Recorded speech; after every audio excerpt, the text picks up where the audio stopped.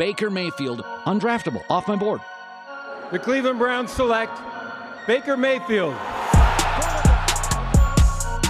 a beautiful throw by the Baker! Big Tom! Hasta la vista, baby! Touchdown!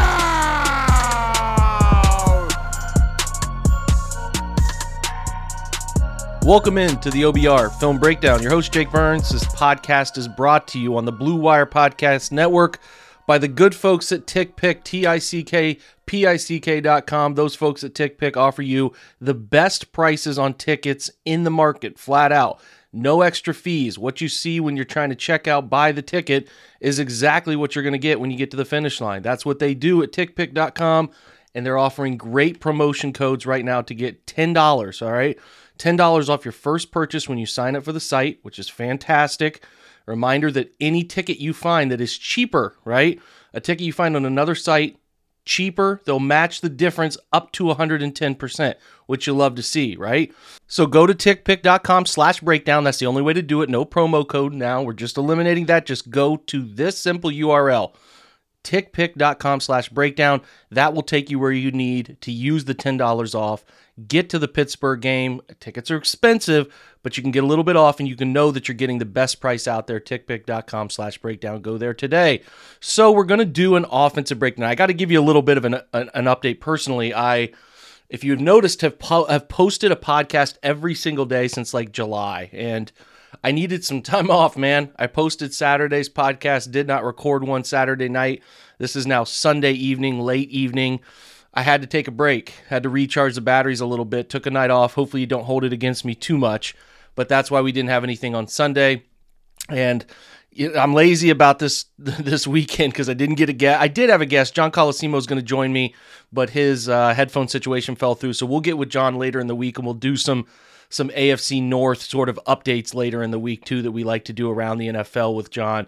Hold that off for when he comes on. But yeah, needed the weekend, needed to recharge, and got away, got up to a friend's place. Our family went up there, stayed with theirs, and needed it, needed to unplug and disconnect from the Browns a little bit, like I'm sure the Browns players are doing in this time, where you finally get a little bit of a window of opportunity to unplug and step away from things, and that's what we did. That's what I did, and I apologize not having a secondary guest lined up, because Saturday I did a solo podcast on the defensive comprehensive breakdown. Now we're doing it again on Monday for your Monday podcast with a offensive breakdown here that I'm going to do, and there's no guest, so apologies for that. But hey, again, busy weekend. Saw Dune Friday night.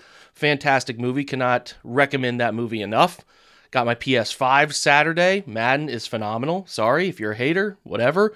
It's phenomenal. Been playing that. It's a completely different game on PS5 than it has been on all those years on PS4. And they clearly have dedicated all their energy to making it a different game. It feels different. It looks different. Really cool. I like it. So I'll be doing more of that on the OBR Twitch stream soon. So keep your eye out for that.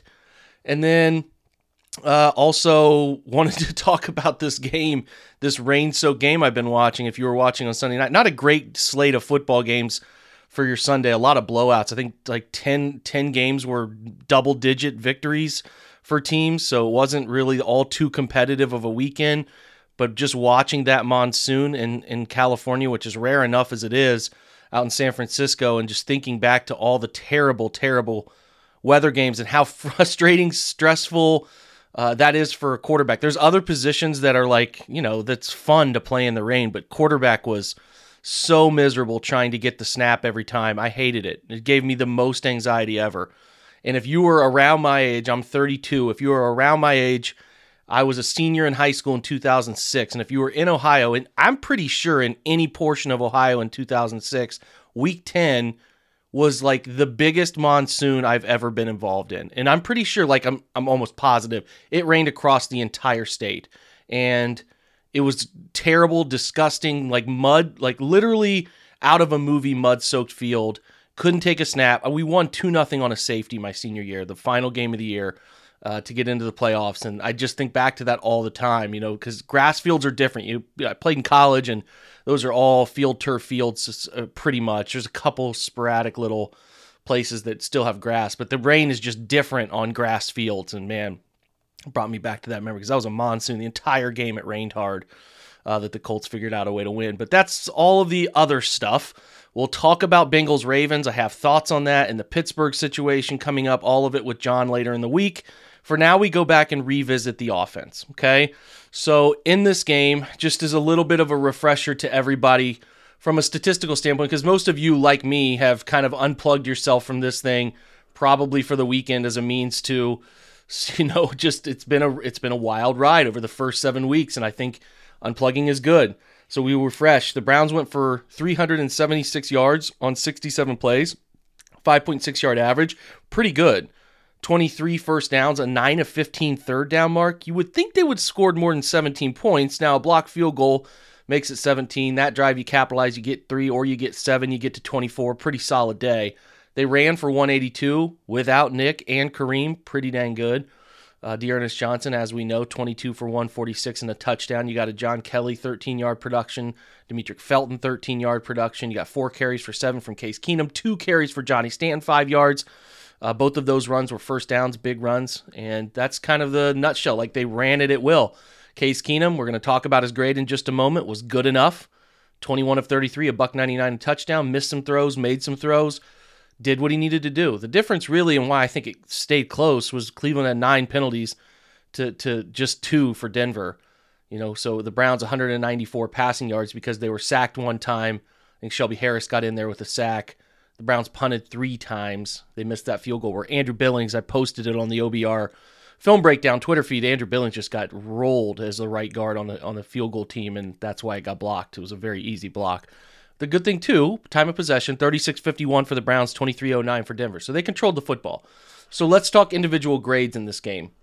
Obviously, we know 2 players after the multiple reviews from the group at Pro Football Focus, a 91.1 grade from Wyatt Teller, which is, again, phenomenal. It's who he is. When he's at his best, he is a run-blocking guru. He's a 91.6 run-blocking grade, highlighted by he's one of the best zone blocking guards in the NFL. Fantastic. Now, the pass grade wasn't great, 55.8, but the collective run grade, which the Browns did a lot more impactful running in this game, gets him to a really solid grade overall. Sometimes the metrics of how this works out for the offensive grade for Pro Football Focus, I'm a little unclear on, because he went for a 91.1 grade, 91.6 in run blocking, but was only a 55.8 in pass block, so it's how does that work out? But whatever.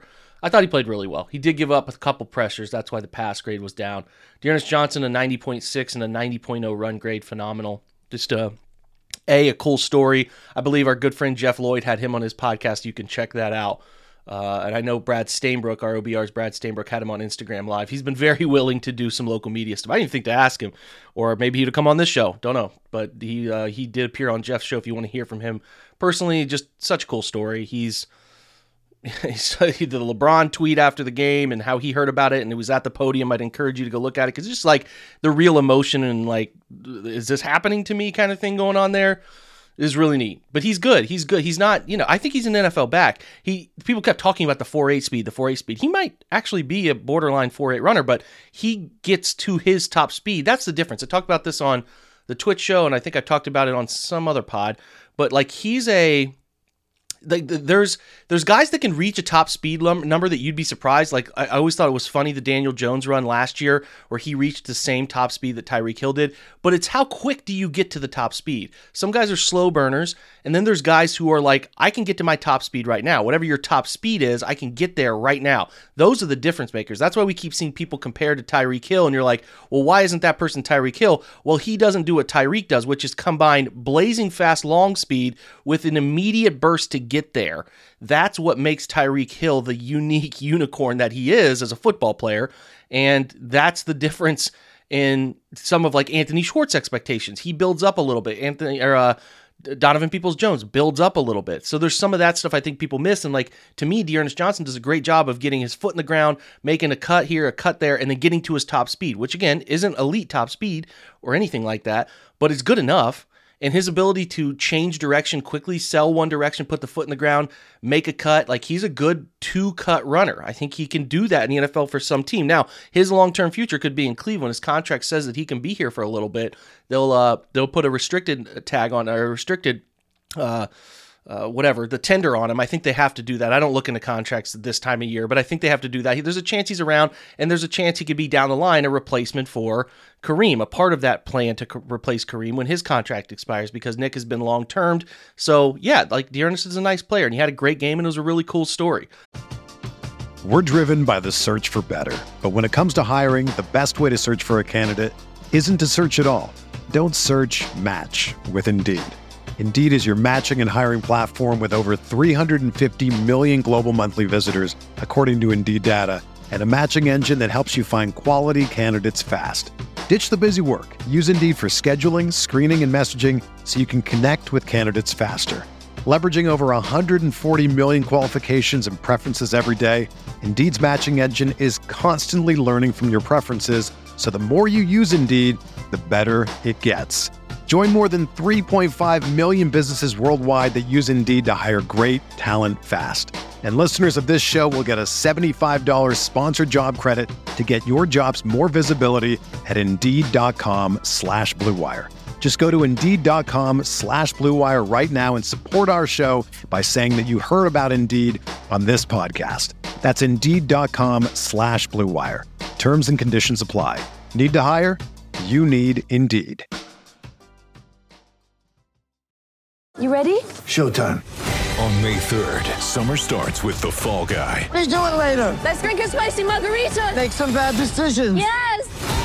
Audiences are falling in love with the most entertaining film of the year. Fall guy. Fall guy. Fall guy. That's what the poster said. See Ryan Gosling and Emily Blunt in the movie critics say exists to make you happy. Trying to make it out? Nope. Because I don't either. It's not what I'm into right now. What are you into? Talking. Yeah. The Fall Guy. Only in theaters May 3rd. Rated PG-13.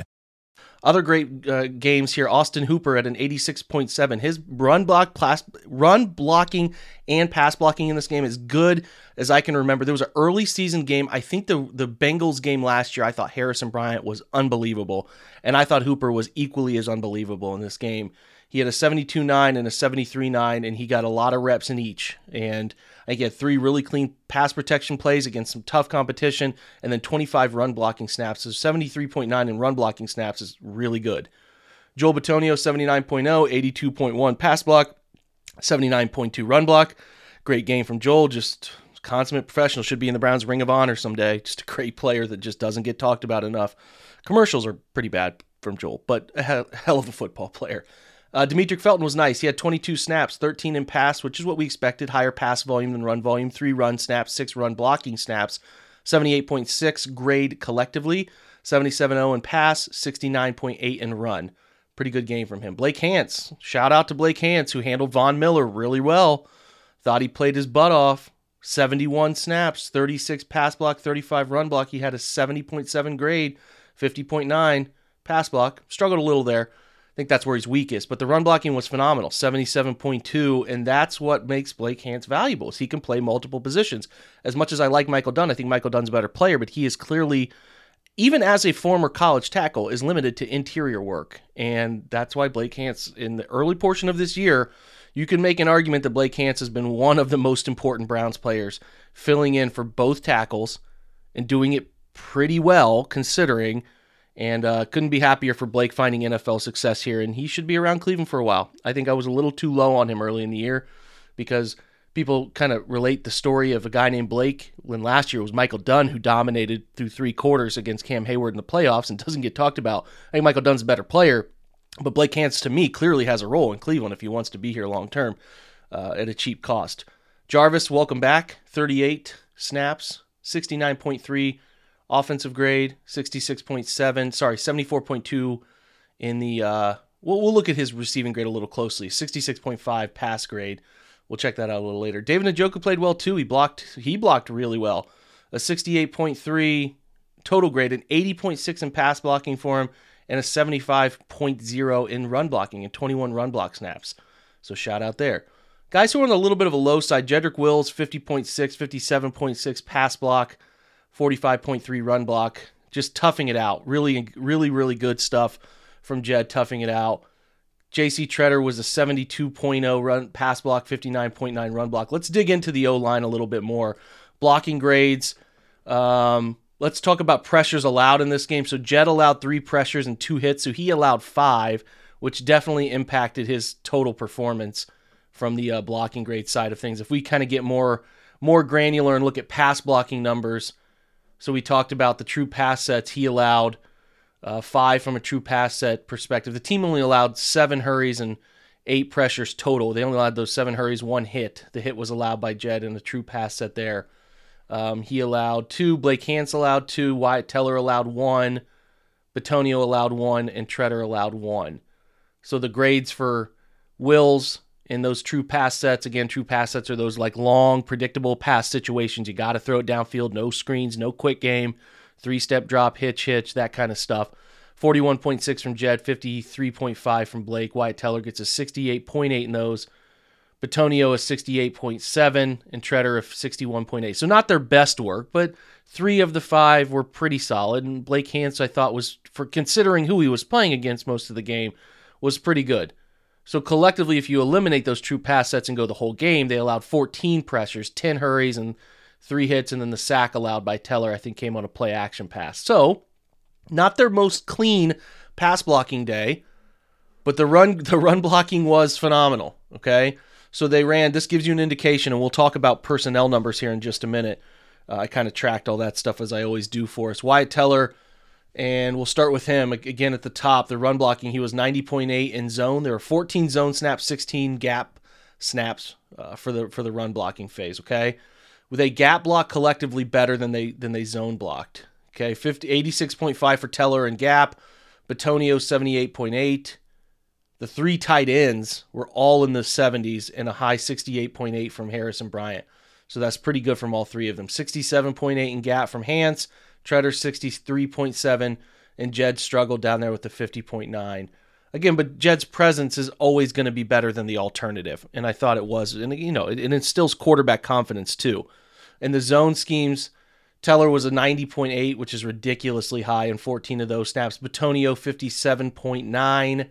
Treader with a 59.1, Hance with a 56.4, down to Bitonio 57.9. So, yeah, I thought Jed, I'm not sure. Let me see if we can find Jed. Jed was better here, the 3rd highest zone blocking grade, 61.1. So he was better in that aspect. But that's your O-line play. Your receiving grades we should talk about real quick.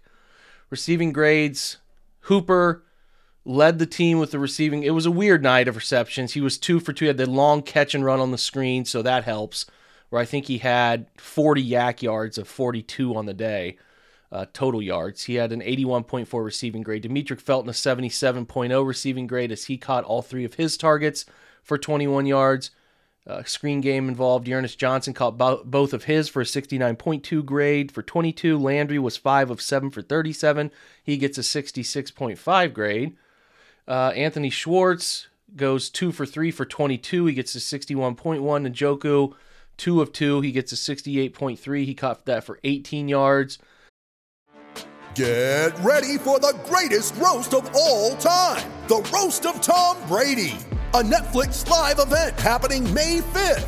Hosted by Kevin Hart, the 7-time world champion gets his cleats held to the fire by famous friends and frenemies on an unforgettable night where everything is fair game. Tune in on May 5th at 5 p.m. Pacific time for the Roast of Tom Brady, live only on Netflix. Mother's Day is around the corner. Find the perfect gift for the mom in your life with a stunning piece of jewelry from Blue Nile. From timeless pearls to dazzling gemstones, Blue Nile has something she'll adore. Need it fast? Most items can ship overnight. Plus, enjoy guaranteed free shipping and returns. Don't miss our special Mother's Day deals. Save big on the season's most beautiful trends. For a limited time, get up to 50% off by going to BlueNile.com. That's BlueNile.com.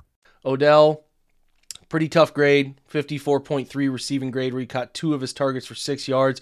I don't know. Odell feels like he still has the weight of the world on it. It really looks like he's trying to do everything all the time and make every single play he can make, and it just looks like the weight of the world is on. He's not playing free and easy. He's really not, and I don't know if that'll come this year. I don't know. He's a guy, too, who's recovering. He's still just now 12 months. Week 7 was when he got hurt last year. He's back, and it's week 7. he's just now a year back from ACL injury, so we could probably pump the brakes on a little bit of that hatred. He's still working back there. I know we all want and see all these things like Jamar Chase's day, and we're seeing all these different. It's still in there with Odell. I'm not sure if we'll ever see it the way we thought we would see it in Cleveland, but there are still really productive plays 13 can make. And if the alternative is to take him off the field, I don't know. I just feel like that's too far. Like, I think we got 10 weeks to see if he can keep turning back into the guy he was before. I don't know where it goes, but I just think that there's sometimes a little bit too much bearing with him without remembering he's dealing with a really bad AC joint sprain now, and he's coming back from ACL. I don't know. You got no choice at this point but to just watch it work its way out. I mean, that's it. So he does get credited for the drop that he had on the slant, which frustrates everybody, frustrates him.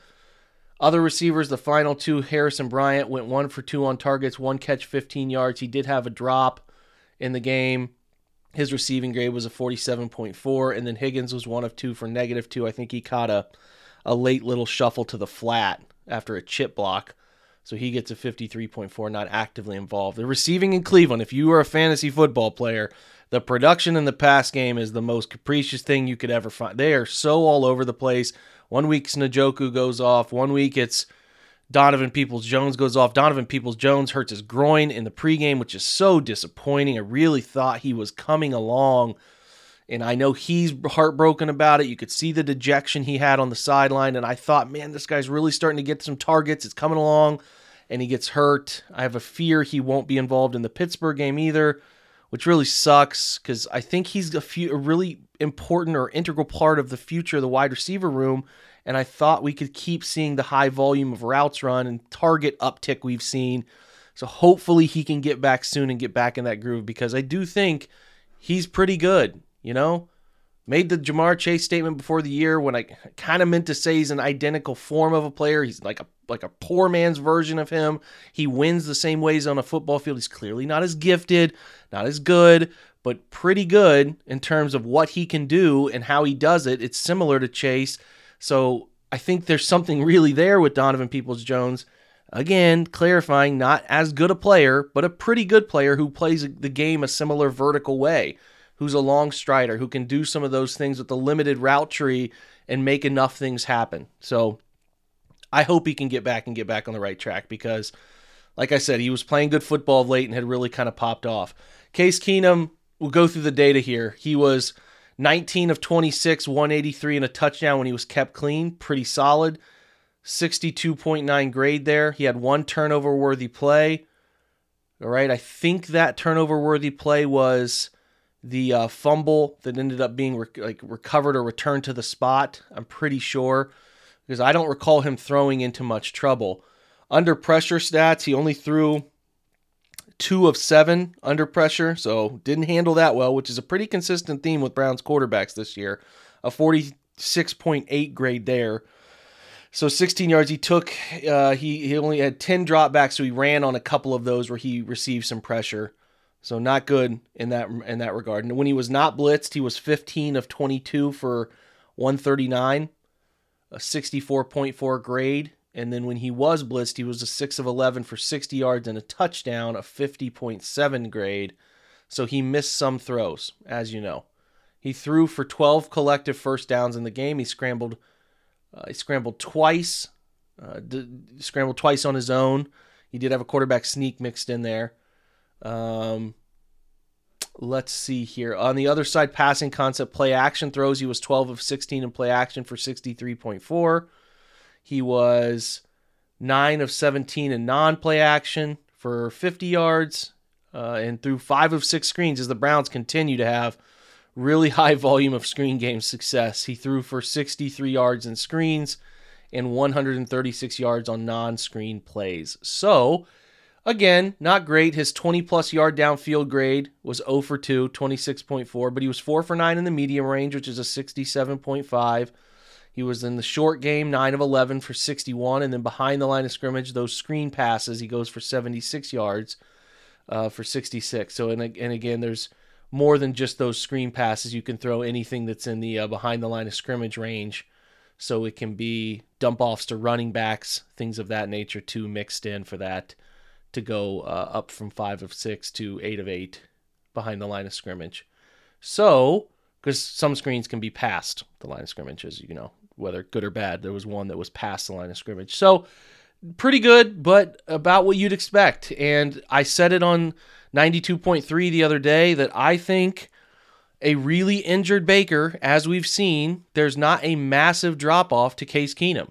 I just don't. Like, the really injured version of Baker and the second guessing he's going through and not pulling the trigger and not believing in himself, the inaccuracy we've seen downfield, I just don't think it's a massive drop-off. Healthy Baker, the guy we saw the last 2/3 of last season, the guy week 1 before he got really beat up in the week 2 game, that's a clearly better player. That's not what the Browns have seen most of this year, though. So don't get it twisted and don't get offended by that. I think you got to understand Baker's beat up. Shoulder is maligned, man. Like, the dude is struggling for multiple reasons. The shoulder's making the head not function the way it needs to function. Like, all of it's intertwined, and to me, I just don't see a massive drop-off. And that's, you're paying Case Keenum good backup money, so it all adds up.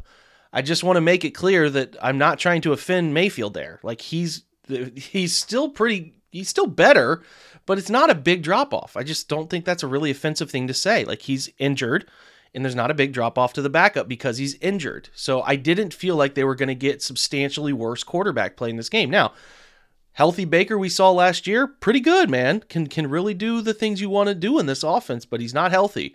We'll see. There's more information to come out this upcoming week. Could be out by the time you listen to this podcast about what his future really is.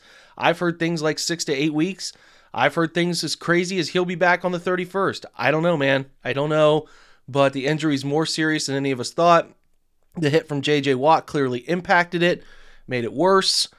And I just don't know if there's an outcome that is great for anybody involved in that this year. Because even if he plays, he's a shell of the version he really is.